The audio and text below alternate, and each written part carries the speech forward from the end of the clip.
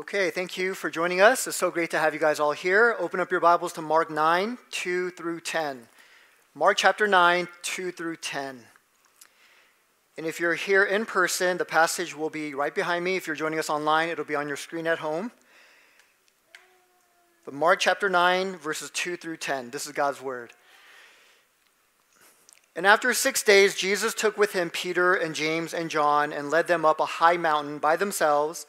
And he was transfigured before them, and his clothes became radiant, intensely white, as no one on earth could bleach them. And there appeared to them Elijah with Moses, and they were talking with Jesus. And Peter said to Jesus, "Rabbi, it is good that we are here. Let us make 3 tents, one for you, and one for Moses, and one for Elijah." For he did not know what to say, for they were terrified. And a cloud overshadowed them, and a voice came out of the cloud, "This is my beloved Son, listen to him." And suddenly, looking around, they no longer saw anyone with them, but Jesus only. And as they were coming down the mountain, he charged them to tell no one what they had seen until the Son of Man had risen from the dead. So they kept the matter to themselves, questioning what this rising from the dead might mean. Let's pray. Father, we give you all the glory, and we thank you so much, God, for that beautiful time of worship. And now, Lord, we continue in worship. Just because the singing stopped does not mean we stop worshiping. But Lord, help us now to worship as we hear your word, that we would lay our lives down before you as we respond to the truths of your scripture. So Lord God, open the word to us. Give us hearts full of faith to receive. Be with everyone who is here. Be with everyone joining us online. We love you. We want to hear from you today. We want to meet with you. Lord, more than anyone, I know I need your truth, and I need to meet with you today as well. So Lord God, we thank you. In Jesus' name we pray. Amen. Well, today we're going to be continuing our series, Disciple, which is also the theme for this year. Just one word, disciple.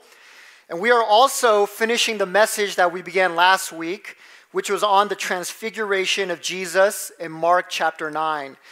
And this is the passage that we just read. So this amazing, miraculous story of Jesus going high up a mountain with his disciples and then transforming and revealing the glory that he had from eternity past.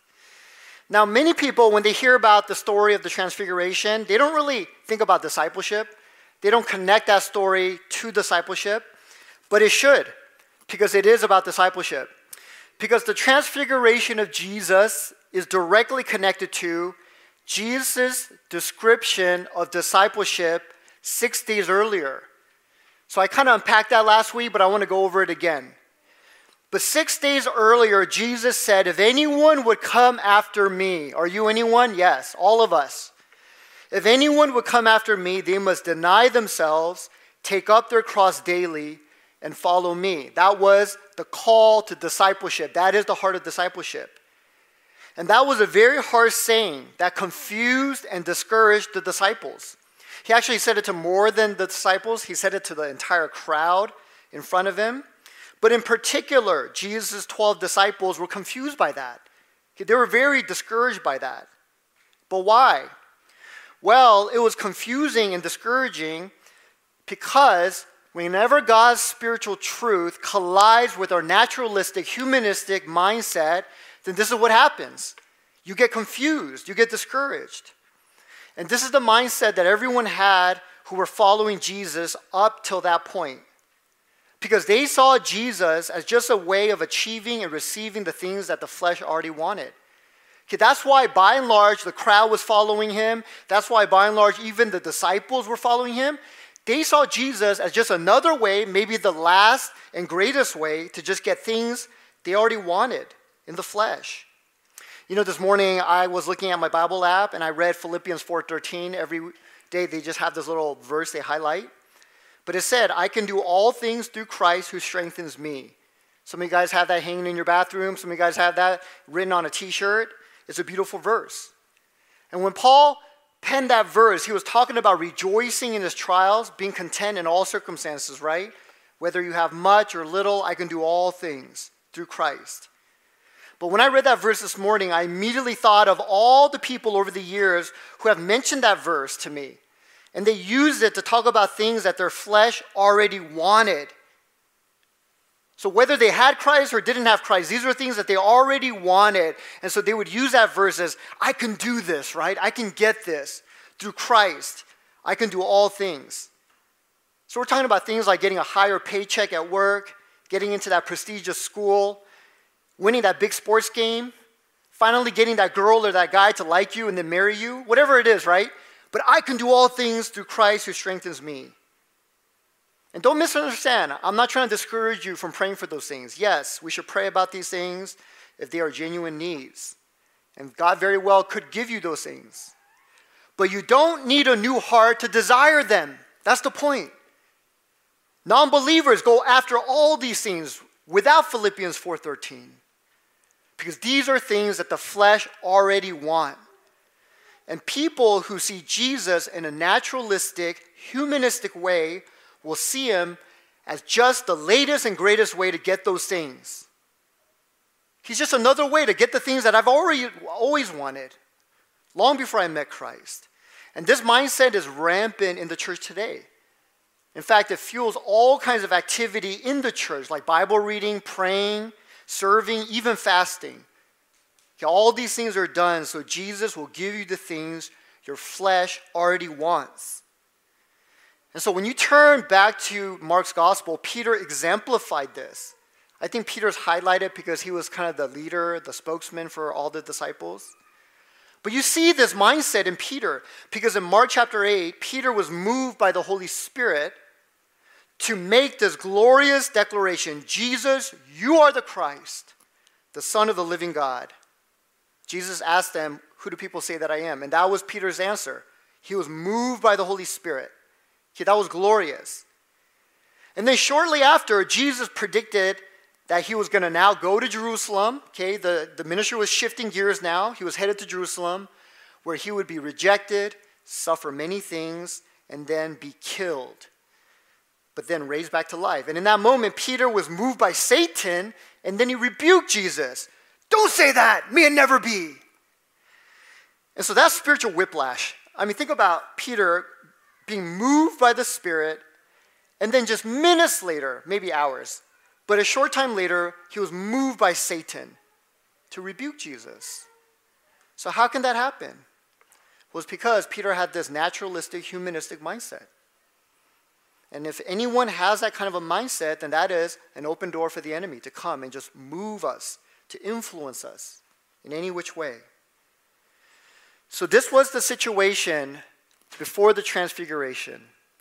And so seeing all of this, Jesus had to make the heart of discipleship clear to everyone. Okay, if you just want to be my follower, we're just talking about Christianity 101, right? I mentioned that.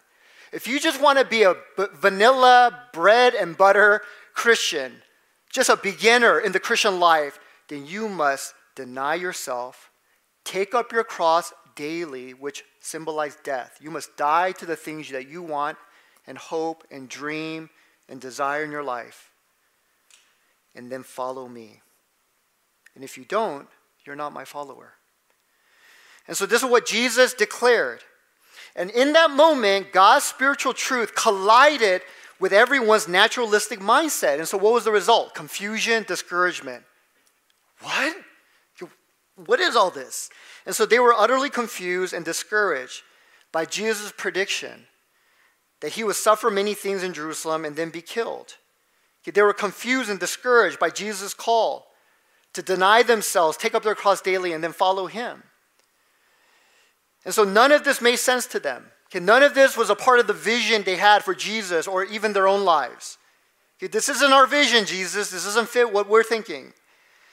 And all of us at some point will go through this. This is actually necessary.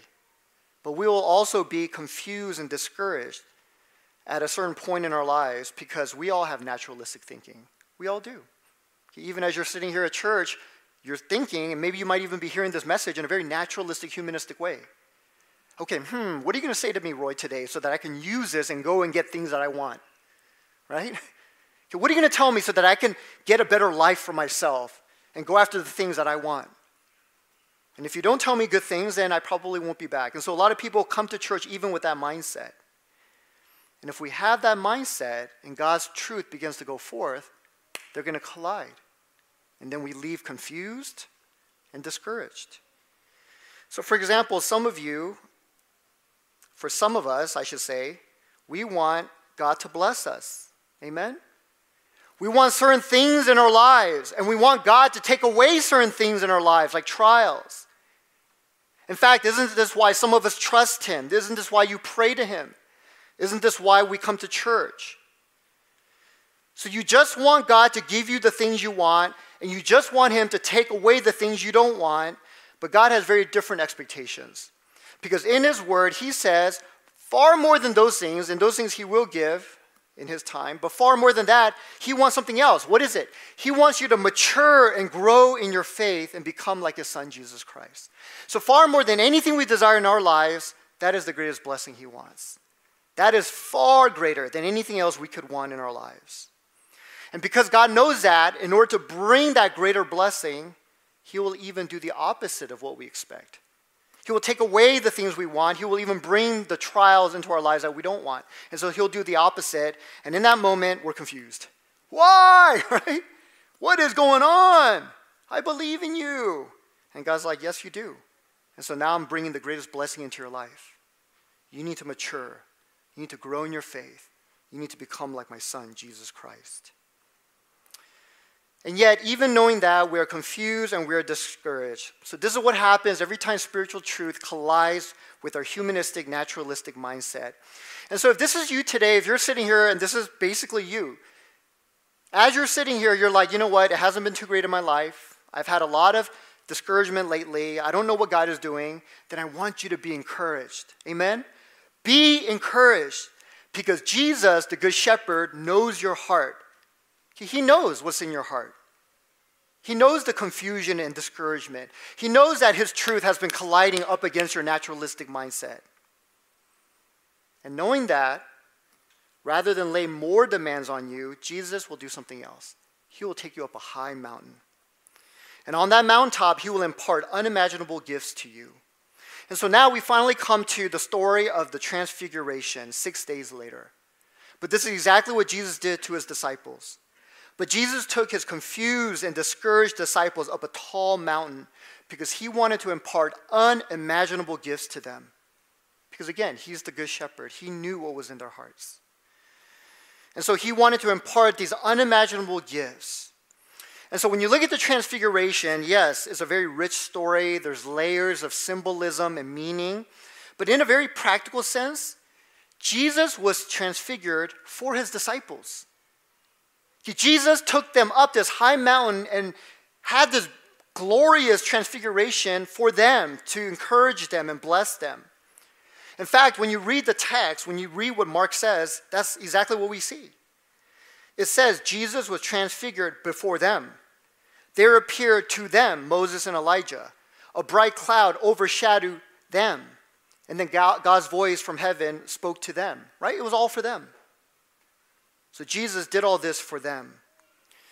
So Jesus' transfiguration was for them. And in this single moment, there were multiple gifts that Jesus wanted to impart to His disciples. See, brothers and sisters, as we're going to be talking about discipleship this entire year, please, please do not miss this. Why is this so vital? Why is discipleship to Him the essential to the Christian life? Well, it's not only because that is the Christian life. That's the evidence you're actually saved. But even more than that, the reason why is because disciples are the ones who truly experience and enjoy the gifts of Christ, the richness of Christ and everything He has. See, it's not just the church attender or the person who just shows up here every now and then, even the person who just cracks open the Bible every now and then, but it's the person who has committed themselves to follow Christ. Yes, I will follow you. I will deny myself, take up my cross daily and follow you. That's the person who experiences and receives all these gifts. And these gifts are priceless. They are beyond description. They are infinitely valuable. I can't even describe, I can't even put words to them, how infinitely amazing they are. But Jesus has them for us. Why? To bless us, strengthen us, and prepare us for the road ahead. Again, this is why Jesus took His disciples up this high mountain, to bestow and impart these gifts to them. So these gifts are also available to you if you will follow Him. Okay, this is the real stuff. This is where you take the ticket to Disneyland and actually turn it in and walk in. You don't just hang around in the front or just kick it in the parking lot. You actually go in. You actually experience the fullness of the kingdom of God. He has these gifts for you. So what are we talking about? Enduring faith, Shekinah glory, the eternal gospel, and divine authority. And last week we already saw the first two, God's gift of enduring faith, which is more precious than gold, the Bible says. And God's Shekinah glory, which is his very own presence in your life. So we already talked about that. And today, we're going to see the last two, the eternal gospel and divine authority. We're really going to just look at the eternal gospel. We'll look at the authority piece a little later. But he has gifts for us. So the first one that I want to look at today is the eternal gospel. Okay, this is truly an indescribable gift. But through the transfiguration, Jesus was dramatically revealing and imparting the gospel to his disciples. And by the way, anybody who has this kind of humanistic way of thinking, the gospel is the only cure. The gospel is what's going to take a very carnal, flesh-driven person. Even if you're a Christian, you could be driven by your flesh. And your flesh is just that old part of you that doesn't know God, doesn't care about God. Is untouched by God. But we can be driven by that. And the gospel is the only thing that can cure you of your flesh. Okay, Jesus' life, death, and resurrection. So the transfiguration was Jesus revealing and imparting the gospel to these very naturally minded disciples. You know, one Bible scholar called the transfiguration the gospel in microcosm. I really like that. It was a journal article. I really read it. It was very easy to read. It was very interesting. But this Bible scholar said, in a very real sense, it presents, it meaning the transfiguration, presents the gospel in microcosm. It points back to the baptism and looks forward to the cross, resurrection, ascension, and parousia. In other words, Jesus' second coming. So it is one of those turning points which have a great interest for New Testament theology and particularly for an understanding of the kingdom of God. It looks back to the Old Testament and shows how Christ fulfills it, and it anticipates the great redemptive acts which bring the gospel story to its climax and fulfillment. Okay, that's a mouthful. That's quite a statement. But in other words, this person is saying when you look at the transfiguration, it is rich with the gospel. It is revealing the fullness of the gospel. And he's saying all of these gospel events in Jesus' life are revealed in the transfiguration, and they were being given to the disciples to change their mindset. But how? Well, the transfiguration is organically connected to all these gospel events in Jesus' life. So let me briefly mention. But first, Jesus' baptism. The transfiguration is connected to that. Why? Because the baptism is the only other time when God the Father spoke audibly from heaven, and he said almost the exact same thing. At Jesus' baptism, God the Father said, "You are my beloved Son, in whom I am well pleased." At the transfiguration, what did God the Father say? "This is my beloved Son, in whom I am well pleased." So they're connected. They're very similar. And so both of these events mark Jesus as the one God has sent to save us. Okay, that's what that voice is declaring. He is the one. Listen to him. There's only one name by which we are saved, Jesus. God the Father, the one true God, never said that about any other religious figure. Muhammad, Buddha, Joseph Smith, Mary Baker Eddy, nobody. Only Jesus. This is my Son, in whom I am well pleased. He's the one. So the transfiguration makes that clear. The transfiguration is also organically connected to Jesus' death on the cross. Okay, why is that? Well, it's because the whole reason they went up the mountain and Jesus got transfigured, the whole reason was because the disciples didn't understand the cross. Okay, that was the context. So they were seeing Jesus and following him in a very humanistic way, and because of that, they got discouraged and confused, right? I just said that. So after Jesus was transfigured and his glory was revealed, God the Father said what? Listen to him. This is my Son, nobody else. He's the one who came to save you. Listen to him. In other words, stop seeing Jesus in a humanistic, natural way. Listen to him. Listen to him when he's told you that he's going to go to Jerusalem, suffer many things, be killed, and then raised back to life. Listen to him. Because the cross is a part of my plan for your salvation. That's what God the Father was saying. Listen to him. Quit filtering what Jesus is saying and the Word of God through your own naturalistic way. Stop doing that. But see these things in a spiritual way. Listen to him. So the transfiguration was connected to the cross. And then finally, the transfiguration is organically connected to Jesus' resurrection and second coming. Okay, these are all the different events in the gospel, right? Okay, why is it connected to his resurrection and second coming? Well, it's because Jesus' life didn't end with the cross. As horrific as it is, the cross was only a doorway to what? Glory. To glory. Right? So Jesus came, yes, to die, but not just die, to be raised back to life and to live in glory and then to shine that glory upon our lives, to reveal that life, that resurrection life to us, to give us that glory and that life. And so Jesus' glory that was going to be revealed at his resurrection and second coming, that was foreshadowed at the transfiguration. Do you see that? That's why he was shining. So God the Father revealed that glory to the disciples. Why? To show them, you know what? Yeah, you're really bummed out right now and you're confused and discouraged by the cross, but don't you know that's not the end? That's just a doorway. Here's the end, glory. It's glory. So the transfiguration is connected to all these gospel events. Jesus' life, death, and resurrection for the forgiveness and salvation of sinners like you and me. The transfiguration is key to revealing all of that. I know oftentimes we don't see all that, but it's all there. So this is what God the Father wanted to reveal to the disciples. But so what, right? What gospel realities were exactly being given to the disciples? So what if they saw that? Okay, it's connected to his baptism, the cross, his resurrection, okay. But what does that mean to me, right? The disciples might have wondered. What was being imparted to them exactly? Well, I believe that through this single event, God was imparting to the disciples two gospel realities at the same time. Okay, these are gospel realities that must happen to you. But God was first exposing the false gods in their hearts, the little g, the false gods in their hearts. And at the very same time, he was revealing Jesus as the only one who can deliver them and complete them. He is the only one true God who can deliver them and complete them. So those were the gospel realities that was being given to the disciples. So what do I mean by that? Well, as we know, the disciples were discouraged, right? It was a hard word earlier, 6 days before. Okay, you're going to follow me? Okay, well then you're going to have to die. Because that's where I'm headed. I'm going to go and die in Jerusalem. So you follow me. You take up your cross too and follow me. And they're like, what? Right? I want to sit at your right hand, your left hand. When you come in glory and you reign over Israel, I want to be a part of your cabinet. Right? You're going to be king, right? I want to be a part of your cabinet. And Jesus is like, that's not where I'm headed. I'm headed to a cross, not a throne. And so they were very discouraged by that. And the reason is because although they were following Jesus, in their hearts, they were worshiping something else.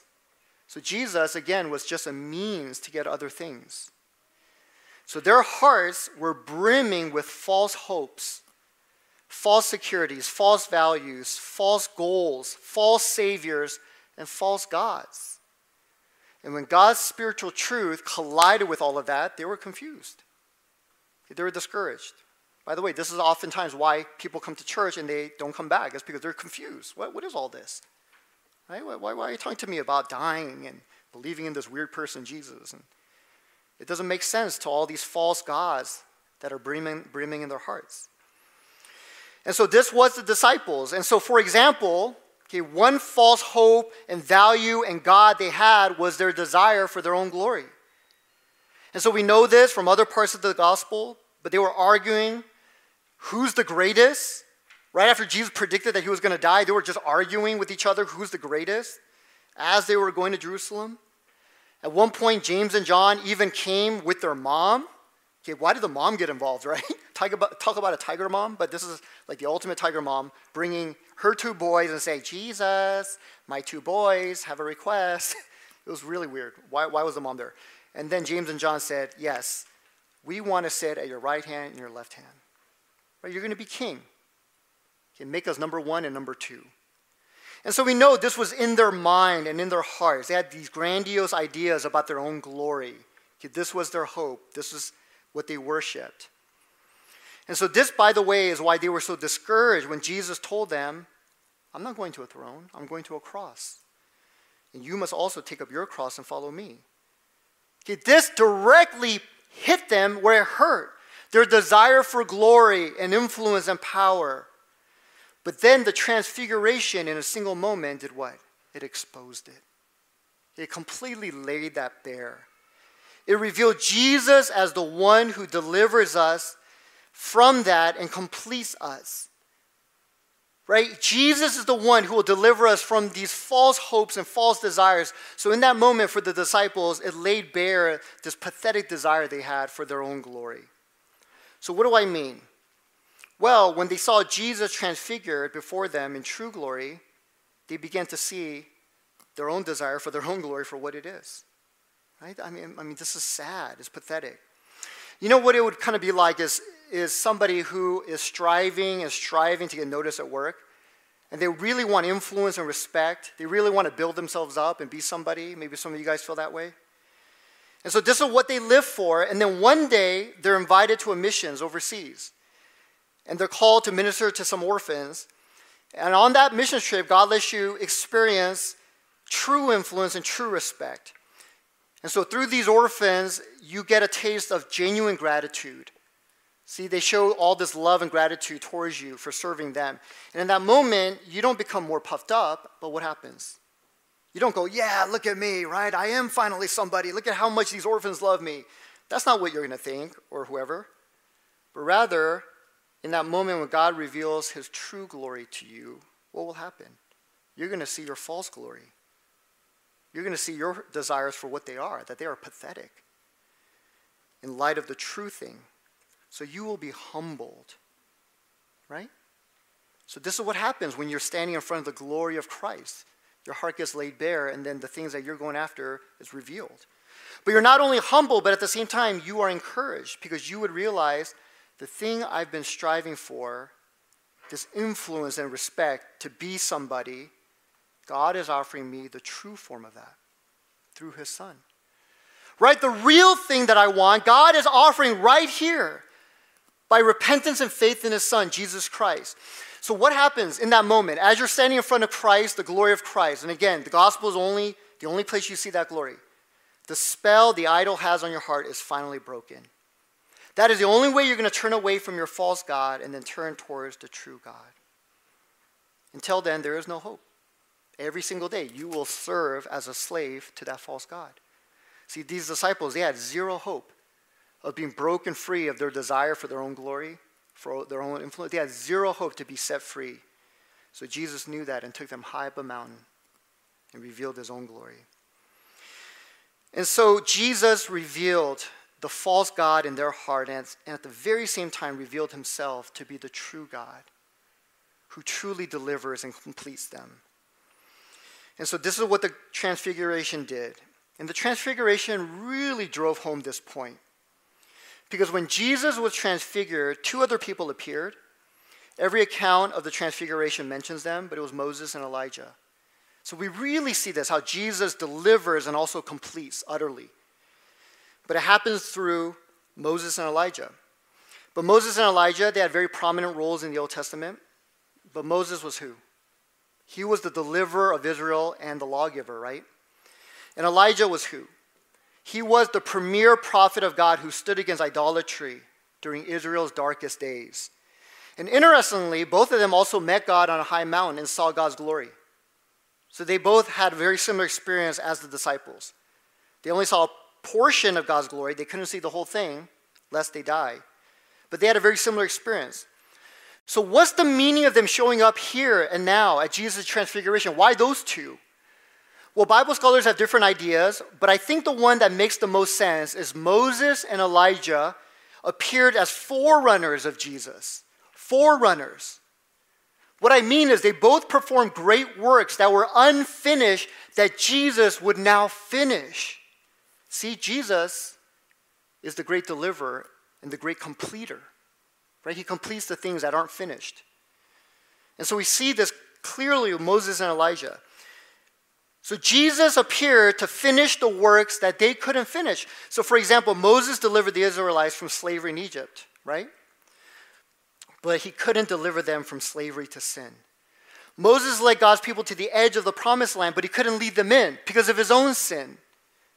Elijah fought valiantly against the prophets of Baal, and he turned many people back to God, but then when his life got threatened, he ran. And so he couldn't complete his work. And because of that, the Israelites eventually went back to Baal worship. And then God judged them, and they were exiled. So both of them had this glorious ministry, and yet they couldn't finish. Both of them also saw God's Shekinah glory on a high mountain, but they only saw a fraction of it. And so it was incomplete. The Bible even says because God shined his glory onto Moses, Moses' face shined back. He had a glowing face, but it was a fading glory, so he had to cover it up. See, it was an incomplete reflection of glory. So clearly, Moses and Elijah, they're important figures. They did great works for God in redemptive history, and yet their work was incomplete.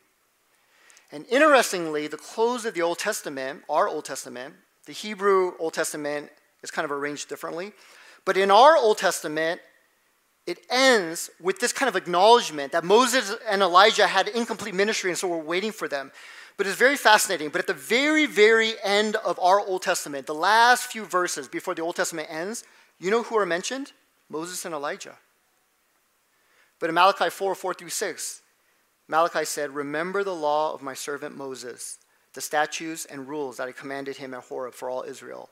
Behold, I will send you Elijah, the prophet, before the great and awesome day of the Lord comes, and he will turn the hearts of the fathers to their children and the hearts of children to their fathers, lest I come and strike the land with a decree of utter destruction." And then the Old Testament ends. That's how it ends. And so even our Old Testament seems to have this acknowledgement that Moses and Elijah had glorious ministries, but they're somehow incomplete. And so we're looking for them to come back, or at least a prophet like them to come and complete their work. That's how the Old Testament ends. And so now, when you flip a few pages forward, and now you're in the New Testament, what do we see? God is faithful. God finally sends the prophet that we've been waiting for, the true prophet, the greater prophet than Moses and Elijah, who would complete their redemptive work. The work that they couldn't complete, now this greater prophet will complete, and it is his son, Jesus Christ. So Jesus brought the true deliverance from our true slavery to sin. Okay, Moses couldn't do that, but Jesus did. Jesus brought us all the way into the true promised land, God's kingdom. Moses only brought the Israelites to the edge of the promised land. Jesus took them all the way in because he didn't have any sin. He fought and conquered idolatry and false worship once and for all. And he would do that by laying down his life. He didn't run for his life. He laid down his life. And so he actually conquered it once and for all. And so all of this was done through Jesus, and it would be done through his death. And so Luke's gospel actually points this out as well. The transfiguration is so rich. I want you guys to understand and see all these things. But Luke's gospel tells us that Moses and Elijah were talking with Jesus. So these two great prophets who had these great ministries, incomplete, but great ministries, they were talking with Jesus. And what were they talking about? Jesus' departure. And that word in the Greek is very interesting. I don't know why they didn't just translate it the way it is, but that word is really Exodus. It's Exodus. So they were talking with Jesus about his Exodus. So what does that mean?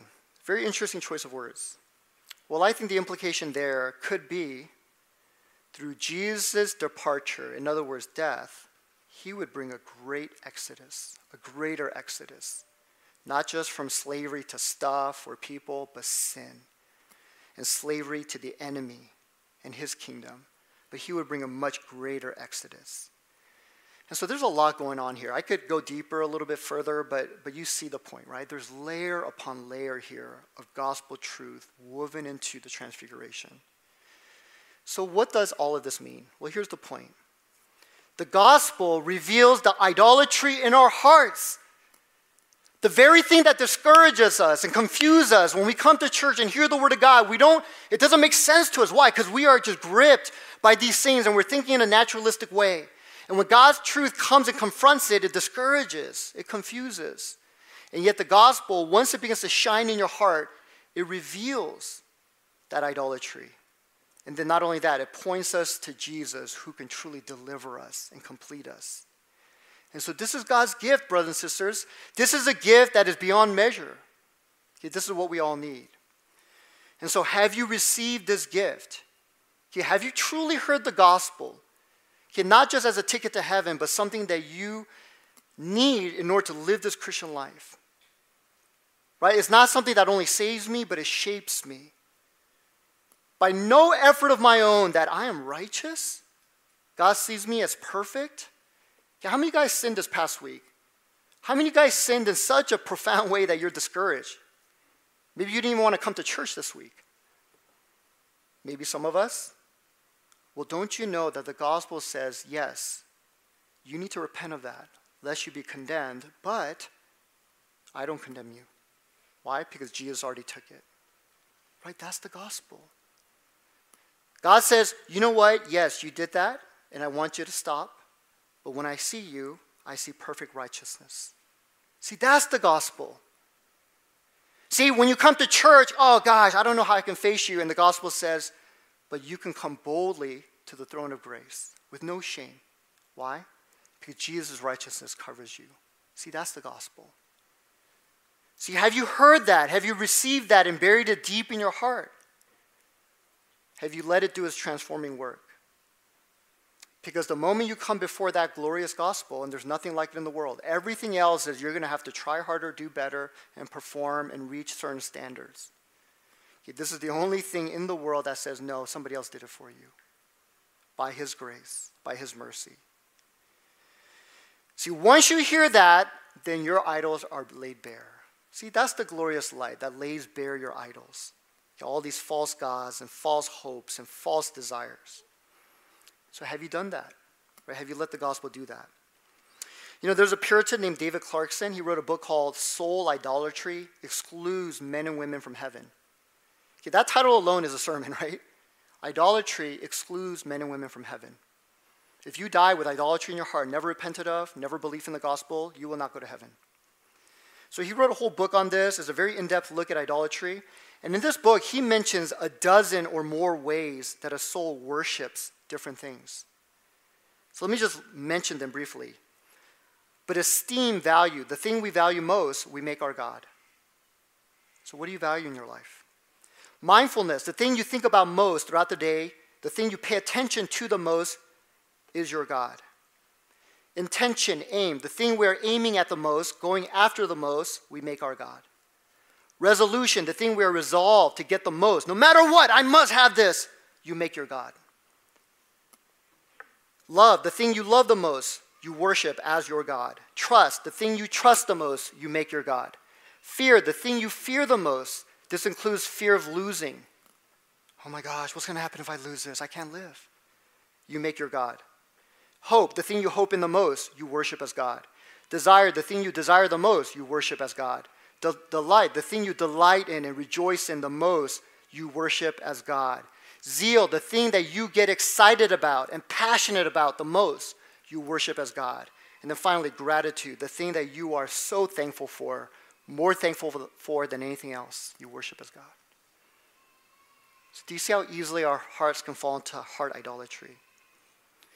And so these things can be anything, right? We can worship in these ways anything, pretty much. And so you know, we've talked about this before, but it could be your children, your spouse, your career, your intelligence, your ideology, your theology, your reputation, your righteousness, your ministry, your degree, your health, your money, your physical body, the way you look, your car, your pet, right? It could be anything, your clothes. Any of these things fill our hearts, and they blind us to the glory of Christ. And so the glory of Christ in the gospel, who he is and what he's done, is the only thing that can break the spell. It reveals, it lays bare your heart. All these things. Like, gosh, really? In light of who Jesus is and what he's given to me? So for example, if you're longing for love, I need love from people around me, right? I need their respect. I need to find that boyfriend or that girlfriend or that perfect spouse to love me. And then suddenly you see the love of Christ, you just see how pathetic that is. Your heart is laid bare. But not only that, the gospel also reveals Jesus as the only one who truly delivers you and completes you for that longing. He completes your deepest longings. So this is God's mercy. This is his gift to you. And brothers and sisters, it really is a gift, because one way or another, those things will get revealed. See, this is God's mercy upon the disciples, because they had this passion for their own glory. They wanted to be powerful and influential. If Jesus just let them go, one day it would have gone revealed. And that's how idolatry is. Whether you get it revealed by God or you just crash and burn and it gets revealed, it's going to get revealed. You know, recently I remember hearing an update on a story that broke like years ago. But do you guys remember the story of these parents who were basically paying tons of money to get their kids into good schools? Some of the schools, I mean, I don't consider them like that great, but they were paying all this money for them to get into these different colleges, and they were kind of like rigging the system and paying extra money to the administrative, people, the admission people. And so it all came down, they got caught, and some of them even went to prison. And so there was an updated story recently of how some of these people now finally came out of prison after about 3-4 years. And you know what the saddest thing is? Is they got caught, right? So that was an idolatry in their hearts. They valued more than anything else their children and their children's success. Maybe they even did it out of love, but it was an idol in their hearts. And so it got revealed. They went to prison. But you know what was so sad? This article basically said some of the kids, they didn't even want to go to those colleges. So they were doing it for them, and the kids didn't even want it, right? They didn't even go to the colleges that they got into. And so once their parents went to prison, they didn't even go to those schools. And so not only did it crash and all of it got revealed, but who they were doing it for, it wasn't even really blessing them. In fact, it was an enormous curse and a burden. So what am I saying? God's saying, don't you know, I want to reveal these things ahead of time. Okay, this is the gift of the gospel. Okay, this is why Jesus took these disciples high up a mountain and transfigured. He was transfigured in order to reveal this to them. And so have you heard this gospel? Have you received it deep in your heart? And so I love how Mark ends his account of the transfiguration, but it ends with these words, Jesus only. I love that. So that's how the transfiguration story ends, Jesus only, and then they came down from the mountain. But is Jesus only in your life? I love that, right? So even Moses and Elijah, they had glorious ministries, but it's incomplete. And so you might even have some good things in your life, but they're incomplete, right? Yeah, I got a good thing going. I got this good career. I'm in a pretty good school. I'm advancing. I have a pretty good GPA. I have these beautiful kids, and they're growing healthy and strong. They seem to love Jesus. You have a good thing going, but is it Jesus only? Is it Jesus only? And so Mark clearly is pointing, everything in this story is pointing to the gospel that sets us free. It's Jesus only, amen? And so we're going to wrap it up there. I know I said there's one more point of the divine authority. The divine authority isn't explicitly stated in this passage, it's only implied, but we're going to look at it more when we look at Jesus giving that authority for them to do ministry. So we're going to look at that later in Mark chapter 6. But the gospel, okay, this is God's glorious gift. So enduring faith, Shekinah glory, and the eternal gospel. Okay, these are for us. So let's just come before the Lord right now. Let's bow our heads. Thank you, Lord Jesus. We just come before you right now, Lord, and we just humble ourselves before you. And we ask, oh God, please,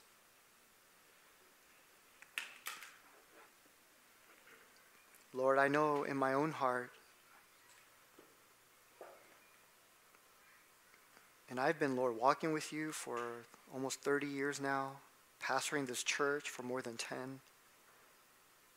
Lord, I teach the word of God, and yet even I know how weak I am, Father. I know how much my heart can be gripped by these things, these false securities and false hopes and false desires, these false saviors that do not save. And even knowing, Lord, the glorious gospel, even knowing these truths, I know how hard it can be, even in my own heart. And so, Lord God, I know, Father, we all struggle. And so, Lord God, please, Lord God, like the disciples, Lord, many of us, we are confused. We're discouraged in our walks with you. Truth be told, we don't have a lot of passion or zeal for you. We have a lot of passion and zeal for other things, but not for you. And so, Lord God, have mercy. And like these disciples, take us up that high mountain. Take us up that high mountain, Lord. It can be a literal mountain, but it doesn't have to be a literal mountain. Just a place where we can be with you alone. And our thoughts and our hearts are lifted high, high above our gunk in our lives, all the stuff in our lives. Take us to that high place to be with you. And show us again your glory. Show us again the gospel and who you are and what you've done. We thank you, Lord. In Jesus' name we pray. Amen. Thank you, God. Let's just come before the Lord, and every Sunday what we do is we respond to the Word of God. So let's just come before him right now.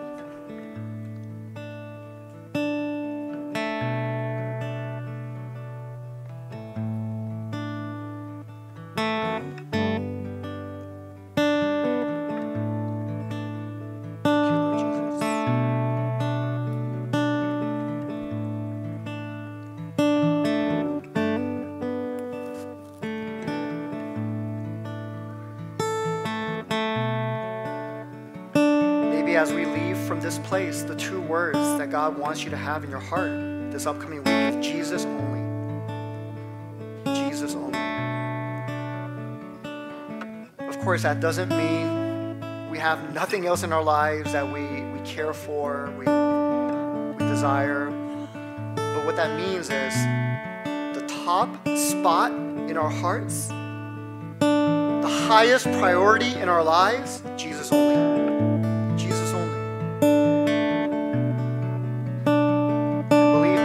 A fight. There's going to be a battle for that top spot. Every day you're going to have to fight to make it Jesus only. Only Jesus is going to be in this top spot. Nothing else.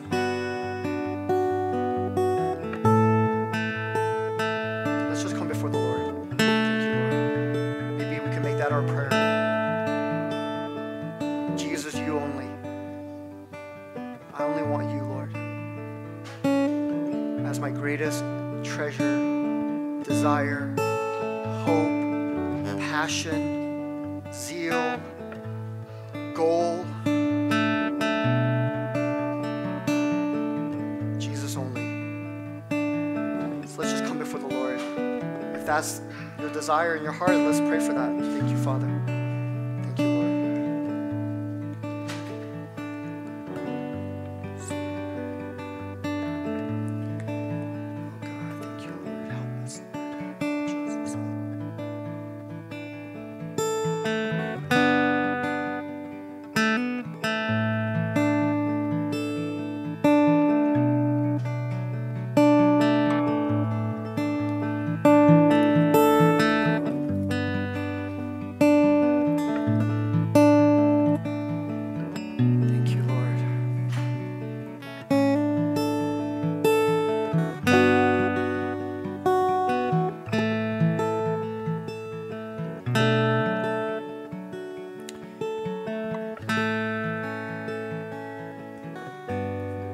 I say this in love, but if you are here today and you're hearing this and you just kind of set it aside, I mean, this is just clearly laid out in Scripture, but you just kind of set it aside. You're playing games with God. Then God has mercy. He has a lot of grace. He is long-suffering. One day it will get revealed, whether it's revealed by God or it's revealed through some circumstance of something just crashing and burning in your life. But the thing that we value most, the thing that we worship every day, that is not God will be revealed. And so my encouragement to you is, long before that day comes, come to the Lord. Just come to him now. And say, Jesus, only you. At the very top of my heart, only you. Let him come and reveal and remove anything that is competing. So let's just spend a little bit longer in his presence, and then we're going to close the final song. Thank you, Father. Thank you, Lord Jesus.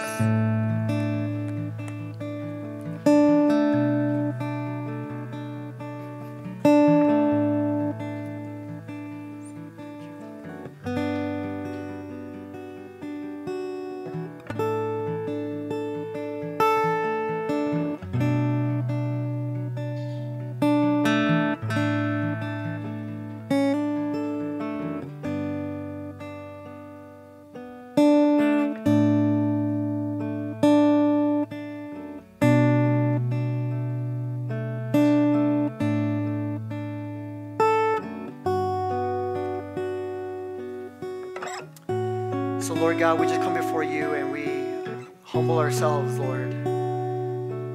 Because ultimately, Lord, we know from Philippians 2, at the very end of that passage we read earlier, whether we humble ourselves now or we are humbled by you later, everyone is going to be humbled. And so, Lord God, we want to just humble ourselves now. And so, Lord, and say, Lord, you are God. And these things that our hearts are drawn to, they are not God. They are not God. You are God.